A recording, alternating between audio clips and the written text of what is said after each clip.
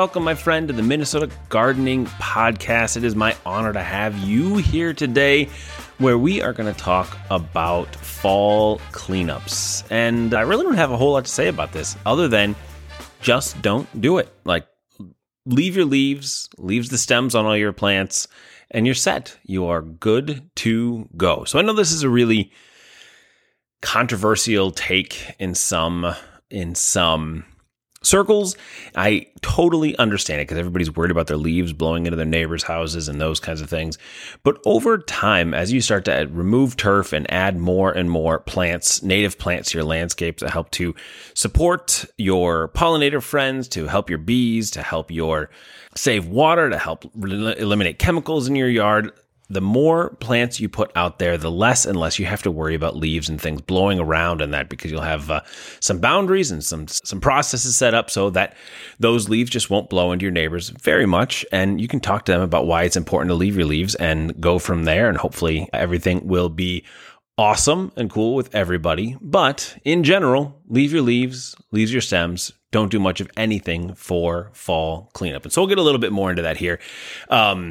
It's really important. There's been a ton of research that's been done over the course of really the last decade to really look at how a lot of insects, pollinators, other friends, chrysalises, larvae, all overwinter in leaf litter. It's really self-explanatory. As you think about the forest, you think about how the leaves fall at the base of the trunks in the forest, and then that's where all those friends live and where they overwinter. They have a lot of really cool processes that happen that basically give them antifreeze, and they go into states over the winter that they just hang, and they some of them freeze solid even. It's a fascinating way. We should have a entomologist on the podcast to talk about overwintering insects in our areas. But a lot of bees live under the leaves, and a lot of friends go down in that area. And so what happens when what I have previously advocated for handling leaves is to take your mower and go over them a couple different times and shred them so they fall down into the grass, and they keep sunlight on the grass, and they keep all the nutrients and everything in their place. But what that missed out is this understanding of that there are a lot of overwintering friends that are in there, and when we shred those leaves, we shred those friends as well. And we don't want to do that. So what we want to do is basically just leave the leaves where they fall down. There's grass, as long as a little bit of your grass is showing through the leaves, your grass isn't going to die. And so your grass will be just fine. If you're nervous about it, you can get a rake out, or you can get a battery-powered blower out and blow those leaves into your bed. So take and move those leaves into your landscape beds. Hopefully, my friend, you don't have rock beds, because rock beds are just terrible and they don't allow any organic material to fall through and to work into them. So you want to make sure to be removing that rock and putting in landscape beds that you can use hardwood mulch. And even better, you can have a couple inches of layer of leaf just to emulate and mimic what happens in the forest. And you can have that in there. So anytime we take all of these leaves off of our properties, what happens is that they go to a compost facility, and all those insects that are living in there that are the things that the next year will be feeding all the chickadees, feeding all the blue jays, feeding all of the other frogs and toads and all of the friends that keep our local ecosystem moving, they will all go and they will die in the compost facility. And so what you want to do is you want to keep them at your property. And the same thing with all of the stems and things from your, ligularies, and from your Joe Pye weeds, and from your daylilies, and from your hostas even.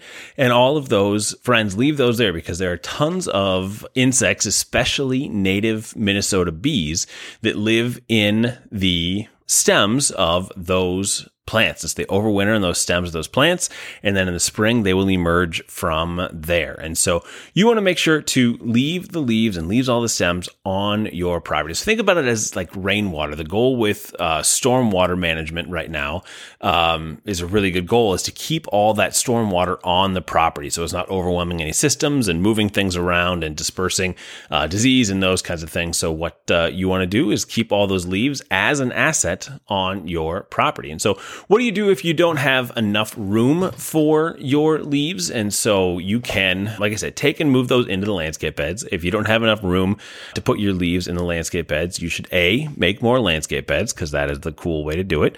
But B, you can take and pile those leaves and make a compost pile someplace on the corner of your lot or wherever you are.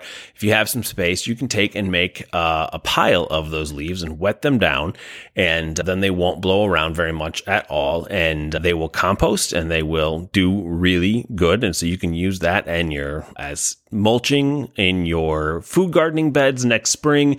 You can use those in your landscape beds after everything starts to break down. You can combine those into your food beds to add more organic material and nutrients into there and do a lot of really, really great things with those. So that's how you can handle the leaves when you have too many of them on your property. You can give them to your neighbors as well. So I know I have some friends looking at you, JBF, who has just a ton of oak trees on their property, which is awesome, but they also are really difficult to deal with. And so try these steps. Let me know how it goes, and we will go from there. So the moral of the story, and then the top of the podcast today, is to take and make the world a better place. Leave your leaves on your property, leave your stems on your property so that you can help our pollinator friends thrive and succeed in our local ecosystem. So if you have any questions, we have a lot more information at minnesotagardening.com, and I invite you over there to check things out. Also, we have a brand new course called Landscape Maintenance for New Homeowners. So if you go on minnesotagardening.com, click on Landscape for New Homeowners, and you can check out that course. It's $97. It's a really great course. People are loving it, for an introductory for homeowners to better understand how to maintain their landscape. It's got design guidelines for using native plants on landscapes, how to plant a tree, how to apply fertilizer, how much fertilizer to use, those kinds of things. So I know that a lot of folks are enjoying it, and I know you will too. So I will talk to you next week. Have a wonderful rest of your day, and thank you so much. Go Twins.